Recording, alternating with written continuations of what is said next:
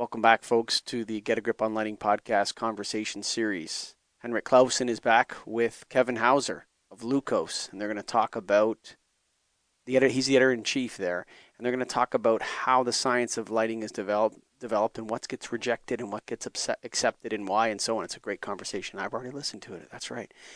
But before we get to that, Greg Eric, we got to go to KEYSTONETECH.com. That's KeystoneTech.com. Light made easy. Hey, they have everything LED, and I mean everything now because they have recessed cans. I know, and I they saw did that. it right. Ooh. I'm telling you, from the beginning, I looked at them and I've seen samples of them. They have the wafer style, they have the one that recesses, they have all the sizes, they have emergency capability built into it, and I've run into that often. And it's not a significant price increase. It's a price increase like you'd expect when you have an emergency built in, but nowhere near what the other ones out there are like. So if you need a recessed can, check Keystone out. Go to KeystoneTech.com. That's KEYSTONETECH.com. And of course, brought to you by the National Association of Innovative Lighting Distributors. That's right. We got a convention coming up in September, Greg Eric. I'm excited. Back at it, buddy. Let's go. Oh, that's right. I think it's September the 13th to the 16th. I have it You right. got it. I remembered Yeah. it. And we're tying things up with ArcLight, the ArcLight Summit. So it's going to be a big hot party. So come on down. But for right now, Henrik, coming in hot. Thank you. Well, we're back here on the Get a Grip on Lighting, and I'm Henrik Clausen, running the Fagerhult Lighting Academy in Copenhagen in Denmark. And I have gotten the opportunity to invite some guests to see what's going on in the lighting industry and the behind the scenes. This time it's Chief Editor of Leukos, Kevin Hauser, a good friend. And Kevin, what is Leukos actually? Oh, well, Henrik, let me start by saying thank you for inviting me as a guest on this podcast. I'm really delighted to be here and looking forward to our conversation about Lukos and other matters related to scientific publishing and so on. So, so Lukos is the technical journal of the Illuminating Engineering Society. We're a peer-reviewed journal, and so we accept scientific papers on a number of different lighting-related topics. So our scope of interest is really applied lighting and applied illuminating engineering. We publish a lot of work on human responses to light, color, glare, daylighting, various lighting technologies. Occasionally, we'll publish work on scientific aspects of a lighting application. But in general, we're a scientific peer review journal about light. Yeah. So what does the chief editor do? How does a day look for you?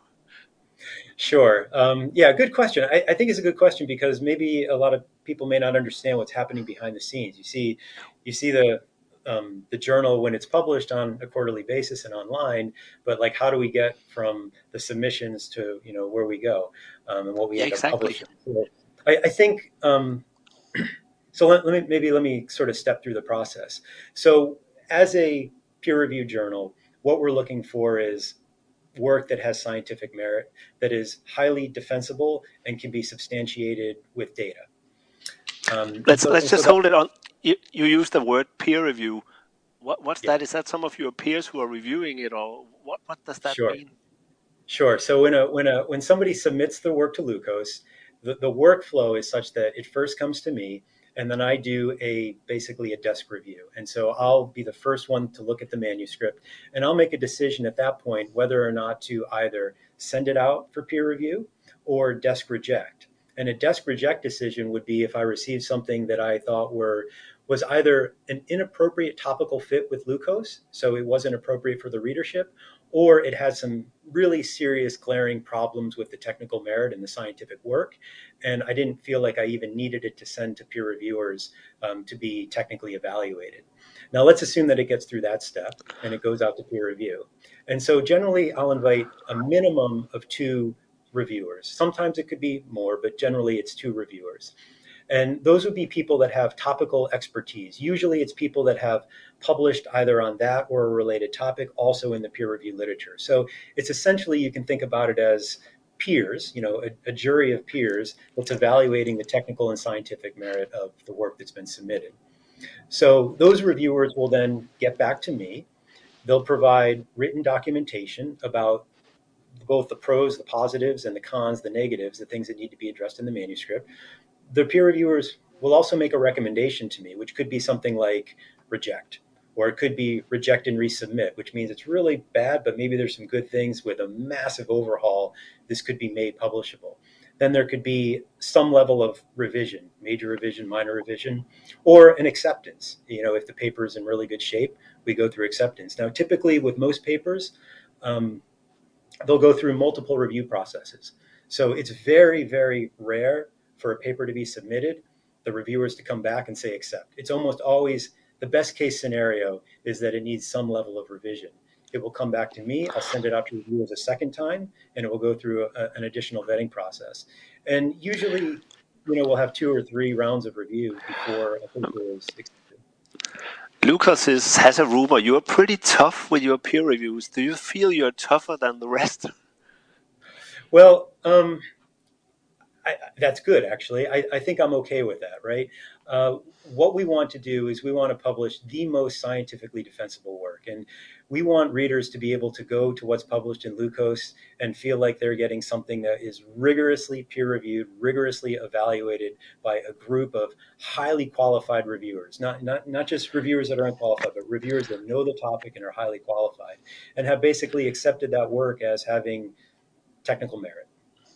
But it doesn't really matter whether it's proves the point, the hypothesis of their research, or if it neglects it. That's not what you're judging. You're judging the content, the process, right? I'm really glad that you brought that up. Yes. So there are some journals, and Lukos is not one of them, that really have a predisposition toward positive research results. But we are actually looking more about the process, the rigor, and then just whatever the conclusions come out of that. If it's rooted and grounded in the data that's collected, we're okay with that. So we might call that a null result. Like people were trying to find something, but they did the whole experiment and they did not find that certain effect existed that they wanted to find. We'll publish that. We'll publish a null condition result. You also sometimes publish people's point of view, which is more like a statement. You have some brilliant papers yourself where you have read probably a lot of them and then come up with a summary for us, because I read scientific papers every day, so I'm one of your big customers, and it's how can I say it? It's really nice when you guys integrate something. Peter Boyce, for instance, you or whoever knits something together for us. Is that a part of your task also? It is. Just fun? No, well, actually, it's a great learning process as an author to do that. But I think it actually, and I'm delighted to hear that you find value in some of that kind of work that's been published in Lukos and elsewhere. It's a review, basically a scientific or technical review that provides an overview of a topic from a high level of scholarship. So really trying to synthesize the literature on a topic. It could be discomfort glare, it could be daylighting, it could be human-centric lighting or other health aspects of lighting. Color rendering, for example, we've had reviews on that topic as well. So all of those things I think provide, for somebody new to the topic or that's looking for sort of a broad understanding of the landscape of what's known and unknown within a topic, those review articles, if they're well crafted, can be a really good entry point for deeper analysis or deeper reading, after that initial entry. Who do you think your main customers are? Who is it? Is it scientific community, industry, legislation, research? Who's Sure. So firstly, I'll get your answer, but firstly, we have no geographic boundaries with Lukos. So even though it's operated by the Illuminating Engineering Society of North America, we actually have more authors and more readers from outside of North America than from inside of North America. And we know that because we get really good statistical breakdowns of readership through our publisher. And so as far as the audience of readers, so I would say we have multiple constituencies. Any member of the Illuminating Engineering Society automatically has full access to Lukos. And so Illuminating Engineering Society is supporting Lukos financially. It's not a profit center for IES. In fact, just the opposite. IES is supporting financially the publication of Lukos. So member dues, for example, go to support the publication of Lukos. And so we do have to think about them as a core audience, because ultimately they're the people that are primarily paying for it. But certainly the scientific community is that's where we get our content from. And so my personal interaction with the scientific community of both reviewers and authors is really important to maintain a healthy flow of new submissions that come into Lukos. One thing I didn't mention, our acceptance rate is right around 30%. And so as it happens, I spend most of my time on manuscripts that are rejected rather than accepted, which is sort Yeah. of, the life of an editor. You see the good stuff that comes through, but not all the 70% of the stuff that was No, I would cut. actually have asked you about a percentage, but now you brought it up yourself. It's pretty interesting that so many people are trying and not passing, and maybe submitting it to somebody else after you, and maybe they are lucky there because they have another perspective, not whether it's wrong or right or wrong, but that's yeah, I'm happy to hear that it's 30. It feels a bit like that. I was wondering about the IES because I have been a member of the IES for many years myself as an electrical engineer or illuminating engineer, but I was actually recommended by Amadeb, who is in India, and he said it's probably some of the best educational material there is in this new database. It's huge. Have you contributed to the IES database? I don't know that I have, except through Lukos, but you're correct. No, but that's what I meant. Sorry. Yeah, Through Lukos. yeah. The online lighting library that IES has put together is a really vast resource with all the recommended practices and design guides and lighting measurement series, and it's really wonderful. And IES has also moved into archiving webinars and putting up other credits for continuing education units. So it really is a fairly vast resource at this point. How do you rank? Now we've talked about Lukos and something else, but how do you rank globally the publishing channels? Because sometimes when I need to search for literature, it's hard to know where to look. Now it's easy because we know each other, but how do you sort of rank it? There's a lot of light in psychology, medical journals, and stuff like that. Where do I go and to find that stuff? Yeah, so where do you go? That's a good question. And journal rankings are actually another really interesting question because we have all sorts of metrics that are used to rank both journals and then individual articles that are published within journals. Things like the Thomson Reuters impact factor, which is basically a measure of citation, a measure of impact. Yeah, I mean, we pay attention to that. We have to, because the reason we do is because researchers pay attention to that. And so many researchers and their academic institutions want them to be publishing in, quote, high impact journals. And the most common way of evaluating the impact of a journal is through the impact factor. And so the impact factor of Lukos, for example, I think is 3.3 or 3.4, some number like that. And what that means is, so that's recomputed on an annual basis. And so right now we're in 2022, so we have the 2021 impact factor. And so that means actually for the papers published in 2018 and 2019, we count the citations to those in the year 2020. And then we use that as a numerator, and then in the denominator, we have the number of papers that were published. And so roughly what that means, 3.3, it means there's roughly 3.3 citations in the year 2020 to every single article that was published in the preceding 2 years. That's impressive. It is.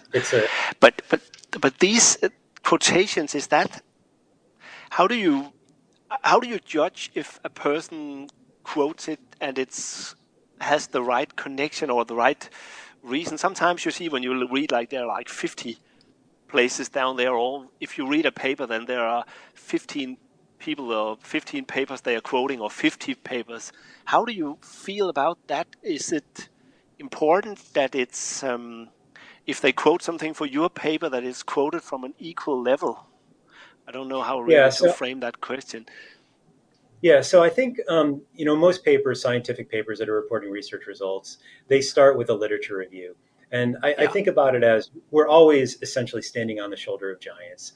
The work that we're doing in lighting research and other fields, we're expanding pre-existing knowledge, and we're moving our understandings a little bit further along. And it's important to provide context. And that, I think, is what most references and citations are doing. They're providing a context. Yeah. These past researchers found this and this, but an open question was this other thing, and this is this open question that we're exploring here. And so collectively, that enlarges our body of knowledge. And I mean, the thing that I love about the scientific research process is it's never over, and it will never be over. It's I mean, a common analogy on this is like if we think about knowledge as being an island, that the shoreline is all the unknowns or the reasons for additional curiosity. And so as our island expands, the shoreline is also expanding. So for every new answer that we get, we have two new questions that are unanswered, and we just continue to march along in scientific progress. Yeah. How do you think in general that the public interest or the professional interest, is it going up or down, or is it a flat line? If you look like 15 years, 20 years back, say the interest in accessing professional papers or some published papers. Yeah. How do you feel that? Yeah, that's a really good question. I think the interest in lighting research and lighting in general has gone way up, and I think we have solid state lighting, and lighting's become more of a high tech digital world, versus the analog world that it was when I started in lighting, and I think that's been extremely positive for lighting. Now, as far as scientific research, this is a little confusing to me, and sometimes a little concerning, because I think if we look within the scientific community, I think it's just grown stronger and stronger. But I think if we look more generally, there's more divisiveness in sort of the consumption of scientific research than I think I've seen before. There's more of perhaps a need or a desire by some, not everybody, to sort of be on one side or another and make knee-jerk reactions about topics. And like on Twitter or stuff like that. Yeah, Twitter, social media feeds. Yeah. And you're either on this side or that side when really everything's more of a shade of gray. And I'm not sure where that comes from or how to deal with that. But from a scientific journal point of view, we just have to hold really high standards. How do you think? Yeah, I get it. How do you think about an expiration date? Because some of the time when I look, then you are guided back to a paper file, Hopkinson or Good or something like that, which is really long time ago. And you and I had a discussion about before the third receptor or the intrinsically photosensitive ganglion cells were discovered. Is that still valid? I think that's a very interesting process, because sometimes when I go back, I find a paper that's 15 or 20 or 25 years old, and I think, wow, that's it. But do you somehow have a feeling for an expiration date? Should we say everything more than 20 years old is not valid anymore because we didn't know how our vision system worked at that time? Do you know what I mean, Kevin? Yeah, I do know what you mean. Actually, so I think we need to evaluate every paper based on its merit and within the scientific context of the time and what was knowable at the time. And so I think you do raise a valid point that as we learn new knowledge, some of the observations that were made in the past maybe have the potential to be reinterpreted based on new discovery. But let's grab that thought, because here in Sweden, some journalists are really complaining about some of the things we said 25 years ago. That was fake, and that wasn't really good research. But it was at that time. It was actually published. It was printed. It was quoted. But now you can see, okay, yeah, it was about talking about an intensity, luminance, and a color temperature, and no spectral distribution. I understand if we should do it today, we should have added that. But 15, 20, 25 years ago, it was okay to say it's 4,000 Kelvin, 500 lux. And then you didn't really have any tolerances really or anything how you got the spectral or the color temperature. So it's probably Sure. also been tougher. But do you still think, I haven't thought about what you said, you have to see it in the context, but can we use it today in another context, even though we see this work was done 25 years ago, it was cool, it was valid, interesting, but now what we know now, is there a reject date? Sure. So I think so. The issue I think you're bringing up is a really good one, and to me, this is kind of a consideration of, in the scientific publishing world, we would call internal validity versus external validity.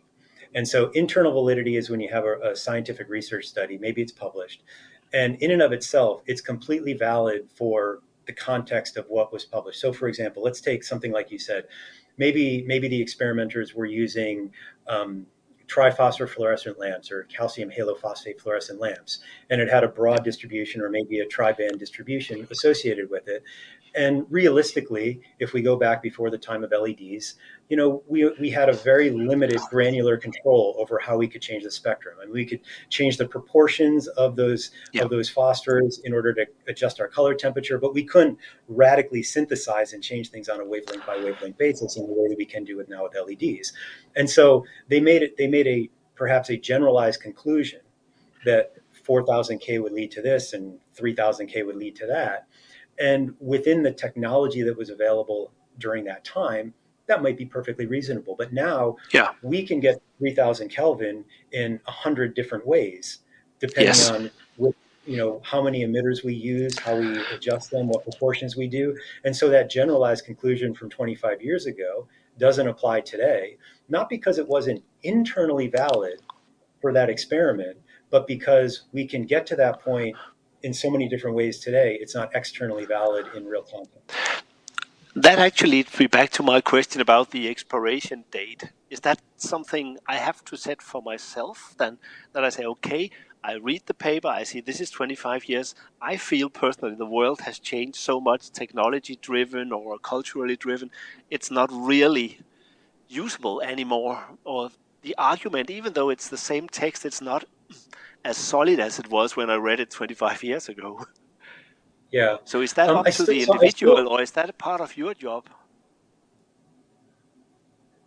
I think actually there are really a great deal of seminal texts of really good knowledge that are extremely valid today.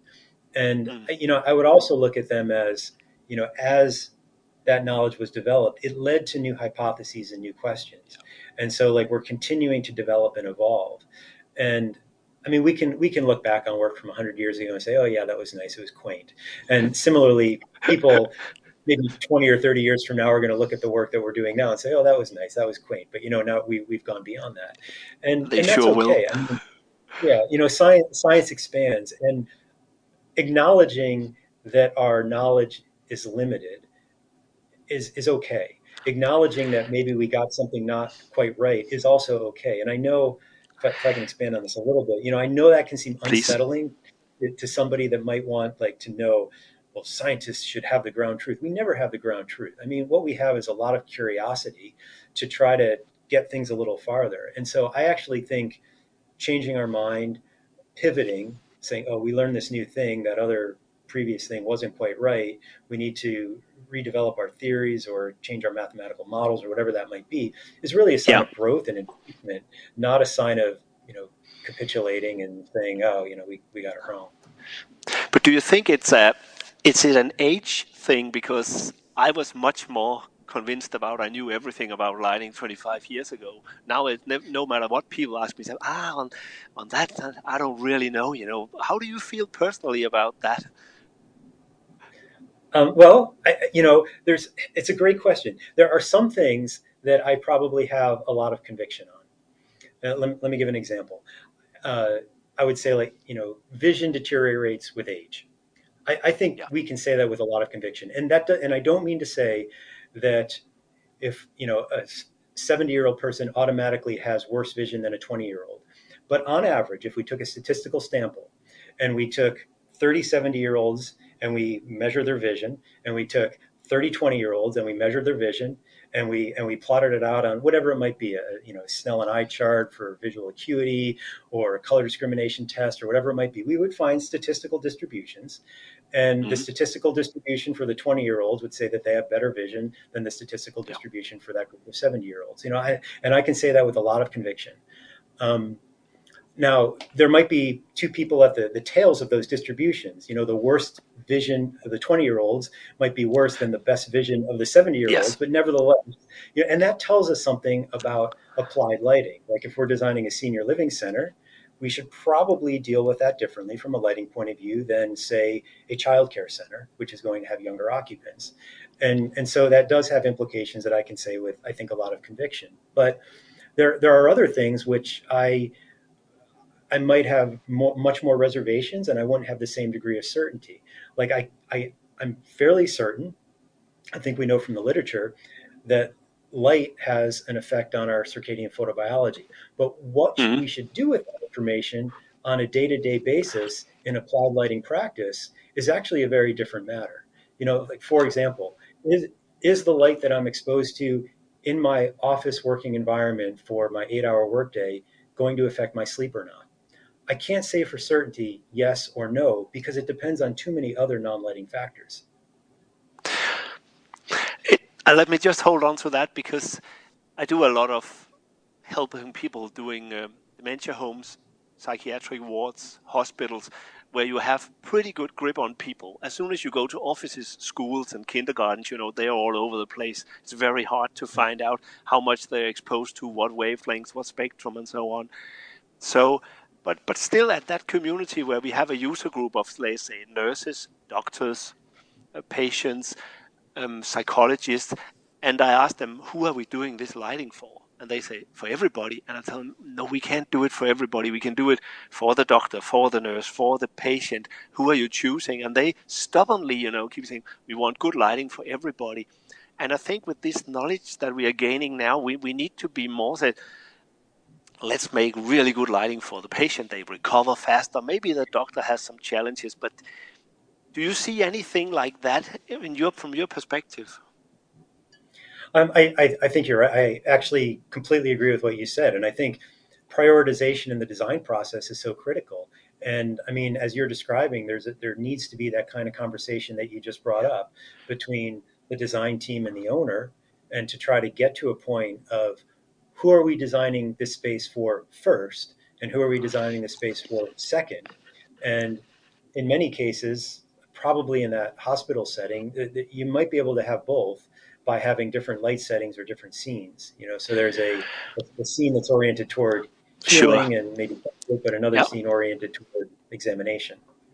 We probably normally get to that, but it's the first reaction is that it's just light, it's for everybody, and Right. or maybe they have had a colleague in the industry in there telling them that they can do everything, and then I come and say, I'm not sure you can do everything. You maybe have to select a little bit, and then suddenly the burden of proof lies to me when they say, oh, can you prove that they were wrong? Could you elaborate a little bit on who's proving that they are right or they are wrong? Because I tell them virtually that, come on, it's my job to prove that I'm right. I'm not here to prove my colleague in the industry are saying something rubbish or are wrong. But how is it scientifically with this burden or evidence? Yeah.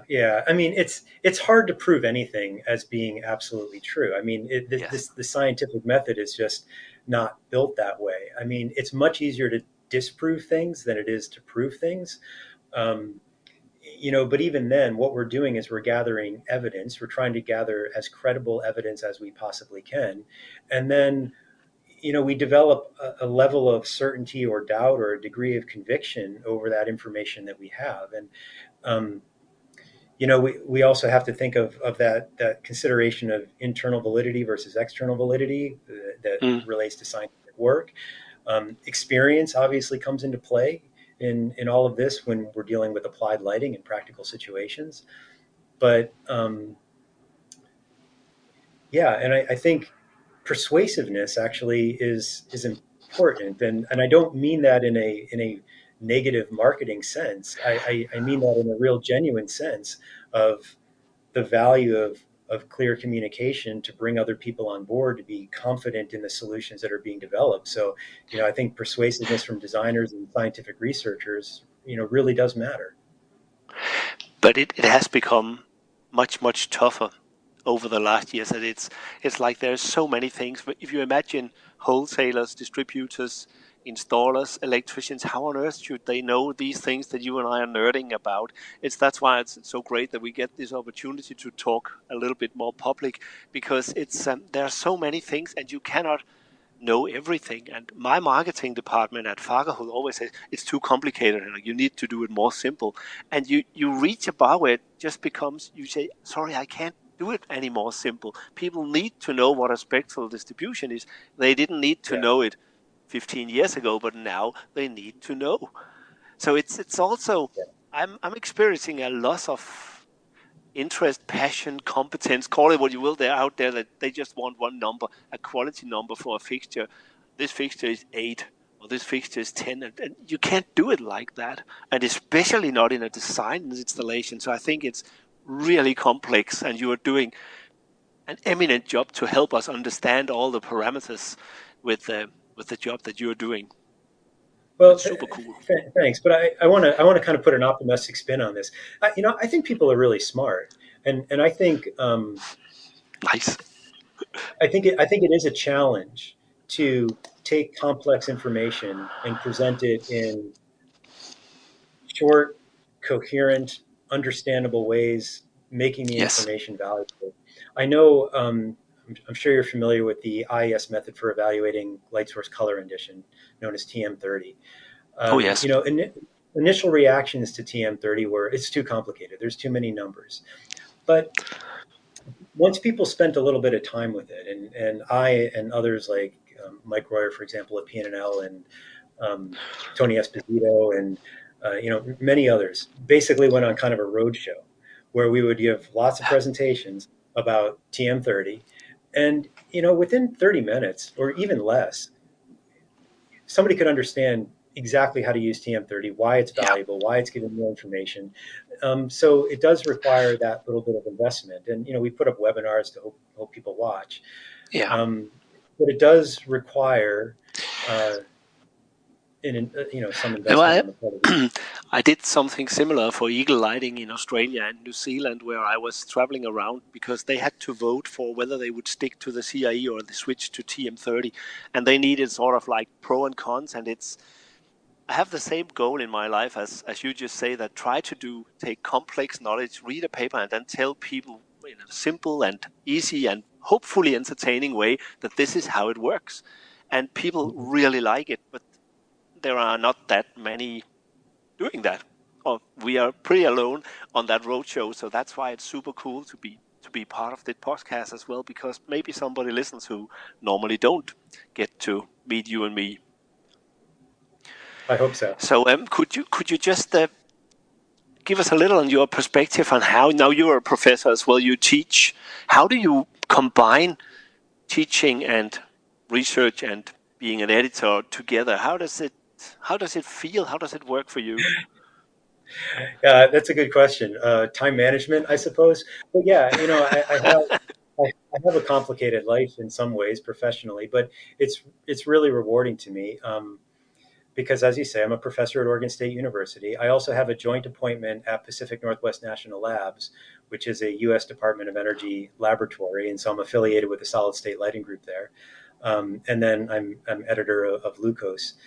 And in addition to that, based on some intellectual property I filed and patented, I've also spun off a company that I co-founded, commercializing some lighting technology there. So yeah, so my days are divided among those different responsibilities, but there's a lot of synergy. I mean, there's a lot of overlap between them. You know this about me. I really care about credible scientific research and the publication process, and that is something that touches every responsibility that I have in my life. And as far as, if I'm completely honest, being editor of Lukos does take a fair bit of my time, and it probably has influenced my personal productivity as a researcher because there's only so many hours in the day. And so I've chosen to invest time in really the cultivation of the peer review process through my role in Lukos rather than working on my own papers. But I'm comfortable with that decision because I feel like I've been able to accomplish some things with Lukos and support other researchers in a way that I hope others have found to be constructive. You definitely has, no doubt about that. I feel when I teach at the university in Copenhagen, at Aalborg University, I'm giving now a course in what we call evidence-based lighting because it's so important for us to give the young lighting designers come out with some strength, some power when they say this is evidence-based, how to find it. How do you feel about the generations we've had over the last, let's say, 10 years? Do you feel a difference in the young people? Because it's wonderful that you're so optimistic, and I deserved to get that it's actually take the positive twist, because I always think I do that, and it's so important. But how do you, if you look at the average class over the last 10 years, are we flatlining, going up or down in commitment, passion, all the stuff we need? So I've never worried about the best students in the classes, right? I mean, there's always sort of like some really exceptional high performers that are going to just knock it out of the park and do great things for the world, you know. But you know, there's also a normal distribution in student performance as well, and you know, it has. I mean, I certainly have had really excellent students and some that have, you know, not risen to that higher challenge. I do think, at least in the United States, you know, students are facing different challenges today than perhaps I did as a student or people did even 10 or 15 years ago. Cost of education is very high in the U.S., so that puts pressure on, and many students are graduating from university with debt, and so that forces them to think hard about how they're going to get through university. I think there's probably a greater number of students in the U.S. that are working either part-time or need to basically make ends meet. You know, when I was a university student, my full-time job was being a university student. And I mean, I look back on that now realizing I was very privileged to have that opportunity and to not need to have a side job to you know, to support my education. So I do think about that. You know, I think they're balancing a different life context today than maybe people from 10 or 15 or 20 years ago, the life context that they were balancing. But I do still see, I mean, I see a lot of curiosity. I see a lot of high performance. I also see a lot of interest in return on investment, almost like the value of the education, you know, more inquisitive asking about why. And that should sharpen the university to provide content that is highly relevant and is not superfluous, because that superfluous content takes time and money. Do you experience older students? Because at university in Aalborg, we see that there are people coming to make a career change. They may have been architects, psychologists, anthropologists, engineers, and then they take a lighting design module on top of that. And it's so cool to see these people work together because they have such different backgrounds. But in general, we have many people in 30, around 30 years who actually takes 2 years off their work to study this. So it's really return on investment, as you pointed out. Do you feel it? Do you have the same way in the States, that you see adult people? Yeah, mid-career making change. I've not seen a lot of that, to be honest. You know, occasionally we do have what might be called a quote non-traditional student who, you know, with family and children, and you know, more further along in their life path. But I have worked now at Oregon State University, and at the previous universities I've worked at are large land grant state institutions that tend to attract more of the conventional student population coming out of high school and then going into college. Yeah. I have to go a little bit back to Lukos, because some of your papers are free. I always get happy when I see a paper. Oh, cool! This is for free, and some of them are relatively expensive if you buy papers on a regular basis. Why is that, and how does that come? That some are, some sure, are not? Yeah. So Yeah, great question. I'm glad you brought that up, actually. So Lucos has what's called a hybrid publishing model. And so it's a subscription access unless authors pay an optional open access fee called an article publishing charge to make it open access. And that article publishing charge, if it's paid by the authors or sometimes subsidized by somebody other than the authors, that essentially is paying the subscription for any of the readers.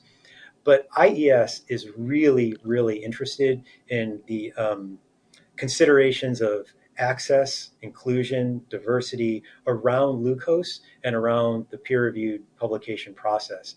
In fact, just 2 weeks ago, I guess it was, we ran an open access survey to all the contributors to Lucos, either as reviewers or as authors, and some readers as well, to sort of probe interest in converting Lucos into a fully open access journal. Now, the issue with that Okay. is the only way we can do that and make it financially viable is, since we lose subscription money, we still have to supplement that somehow. And normally that's done with article publishing charges. So authors end up paying to have their work published. And that potentially comes with its own set of problems. If you happen to be an author from a wealthy institution or from a wealthy country and you can afford those article publishing charges, then no problem. But if you're from a country or a region of the world where your currency does not allow you to pay those article publishing charges, then that becomes a barrier to publication. And that's something that IES does not want to happen. And so we're working through this now, but and I don't want to give too much away because it really is a working conversation. But I hope that there's a possibility for us to find a way to make Lucos completely open access, but at the same time have IES providing I don't know what we would call them, but scholarships or some Mm. type of cost reductions for people that cannot afford otherwise to Yeah. publish in Lucos. And so, I mean, we're Yeah. trying to balance the needs of authors, the needs of readers, and doing it in the most equitable and fair way that we can. That sounds like I understand that you are working on that, and it would be great, because sometimes it is actually, maybe not especially with you, but in general it is expensive, and I need to convince my boss that I need a budget for buying papers, because I buy a lot of papers during a year, and it adds up. If you buy a Correct. couple Yeah. a week and you just need to read 10 lines or something just to get their point of view or whatever, so it's but it's interesting if you somehow could do that, because I think we sponsored some of the research that we thought could be beneficial for people, and but we are in a part of the world, as you said, where we can afford it, at least for the time being. Right. So that's just Right. wonderful. So we could help there.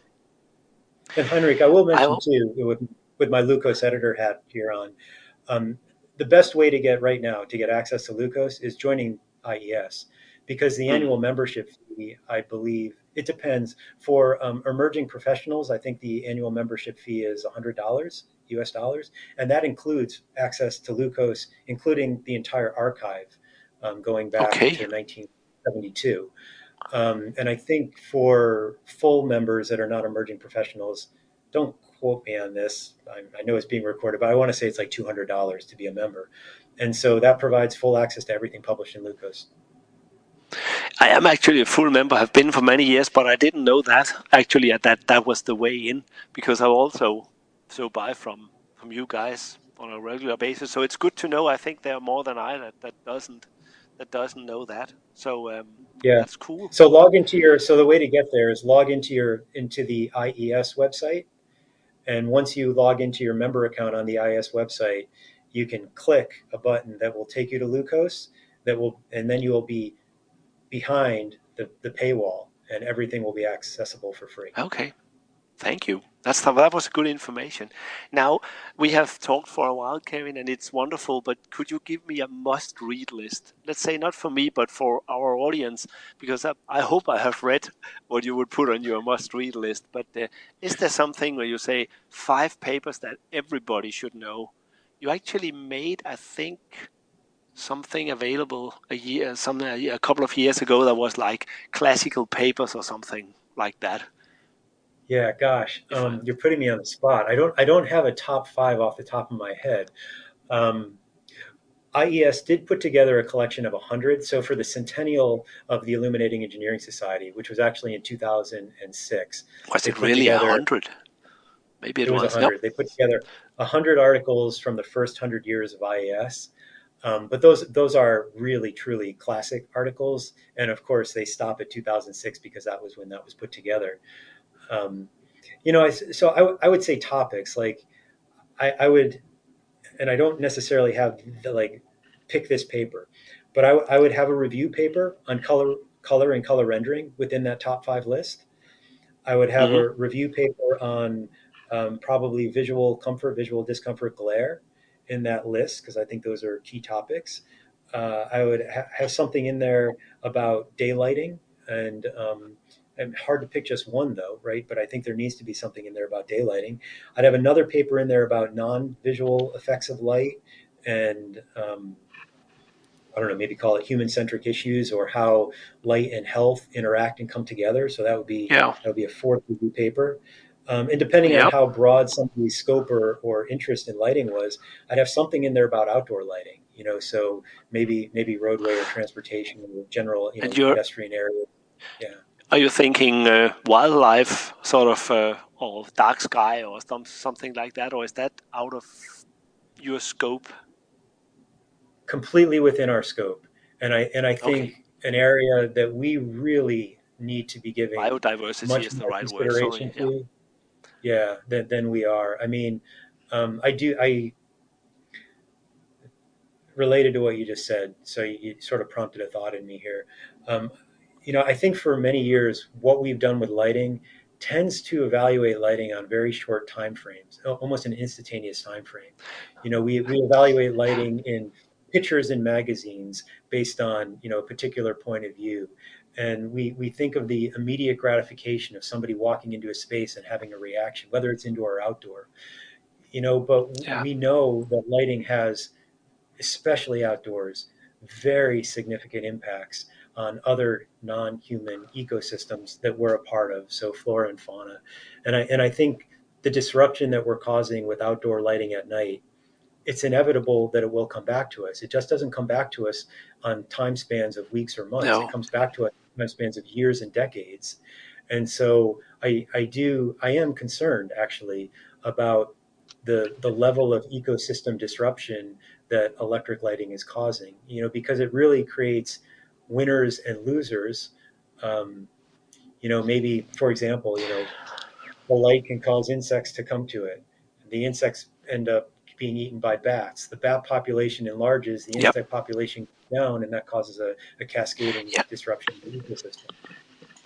And actually, it's really cool because I had a tour in the southern parts of England recently together with a lady from the local bat society, and I was afraid that there would be a really sort of hate-love discussion.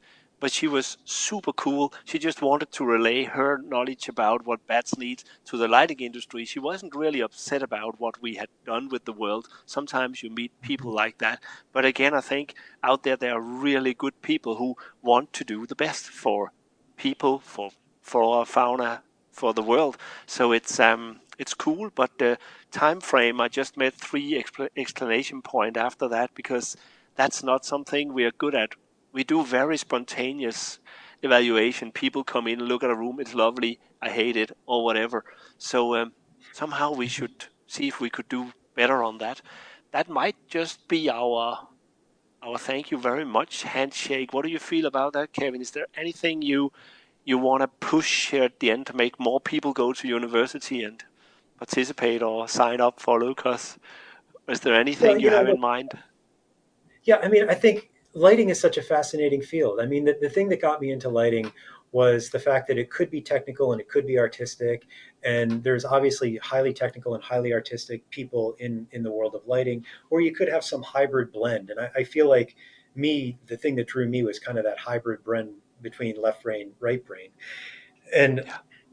when I got into lighting, like you, I mean, it was before solid state lighting and LEDs and the massive technology transformation that is underway in the field of lighting. And I think how lucky for me to have studied lighting and then be like a snowball rolling downhill with all the technology transformations that have come and are still to come. I think the best is yet to come. And I mean, I'm super excited by the potential for color mixed LEDs and spectral tuning and light and health issues, and dynamic things that we can do with lighting. I'm super excited by the potential for energy reduction and doing good. Although what I see now is a lot of lighting just being used because we can use it, and so this increase in the use of light. And so like when you light everything, you light nothing. So shadows and darkness are still important, and I think we need to relearn that or rediscover that. But I would just say what an amazing time and what an amazing field we're in, and welcome to anybody that's new to lighting, and glad you're here. You're so right. I promised my wife that I would be 100, and I think there's still a lot to learn, and you sort of put that in perspective. So thank you very, very much, Kevin. It was a pleasure talking to you, and I'm looking forward to shaking hands with you sometime soon again. Thank you very much for participating. Thank you so much. Yeah, thank you so much. Take really care. Appreciate it. Keystone Technologies. Go to KEYSTONETECH.com. Greg Garrett coming in hot. My email box is full of all these amazing recessed cans. Now you got to go out and sell them, because I am. They're awesome. They have all the different colors, all the different sizes, all the different shapes, everything you need for a can. They look nice. They light well. They have emergency capability built into them, and Keystone Driver. Go to KeystoneTech.com. That's KEYSTONETECH.com for the easy folks. And, of course, the National Association of Innovative Lighting Distributors, committees, LS Evolve. We got a convention coming up. We got educational training programs we're building. You got to join us. But you know what? You can join us in person at the ArcLight Summit. That's right. Nailed and ArcLight have teamed up together, Greg. And how exciting is that? Oh, super, man. We've got to get back after it. And this is going to be awesome to have that. Not only our nailed, we're going to have a nailed portion of the show, but we're also going to combine with ArcLight for everything they have to offer. So 2-for-1 conference. Come check this thing out. It's going to be awesome. And so go to nailed.org to register for that. And folks, you've made it to the end. Hey, Henrik is pretty popular. It looks like he's going to be once a month with us. So his shows are being downloaded, accepted by you guys like crazy. So thanks to the wonderful Get a Grip on Lighting audience for giving Henrik a great, what's the word, Greg? What did they give to Henrik? Support? Welcome? Support? Yeah. Welcome. I mean, they welcomed into the family. He's over there in Europe. Yeah, he speaks a little funny because he's Danish, but, we're okay with that. Thanks for listening, folks. Bye for now.